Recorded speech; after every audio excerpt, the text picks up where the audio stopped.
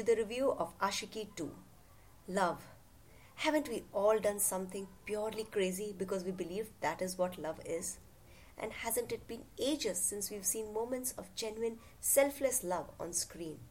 It has been longer than that since I've seen characters, especially in Hindi films, introspecting and knowing what the other person feels without being told. Ashiki 2 is the film that has brought these things alive on screen.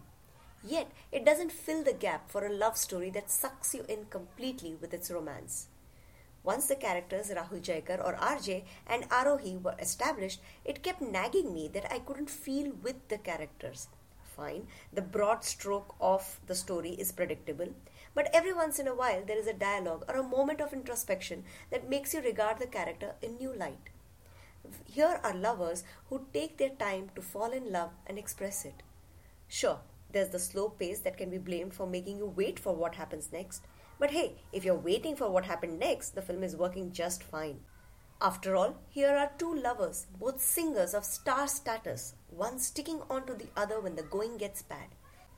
Isn't that what we want our loved one to do for us? Isn't that what we do for our loved one? And there came the realization. I know Arohi and RJ are in love with each other, but now I know it because of what the characters do for each other or say to each other. It's not because I am with them in this journey of theirs. That emotional connect is missing.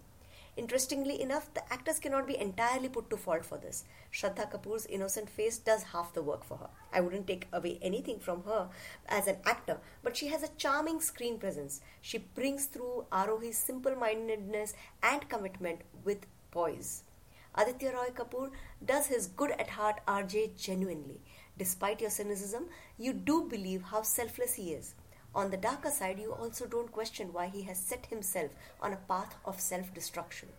The bits, and these are big bits, where he falters are those where he tries to convince us that he's drunk. That's a huge letdown.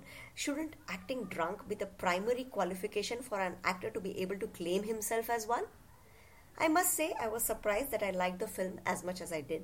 When I saw Ashiki as a teenager, I remember thinking, why do all love stories end up with either happily ever after or both die?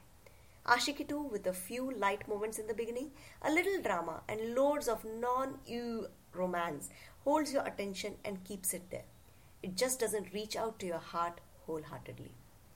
With a couple of scenes of lovemaking and kissing, there isn't anything else that should keep the kids away. So you can watch it on a lazy Sunday afternoon or when the DVD releases. That's it from Wogma today. Visit wogma.com for a detailed written review. That's wogma.com. Bye and have a great week.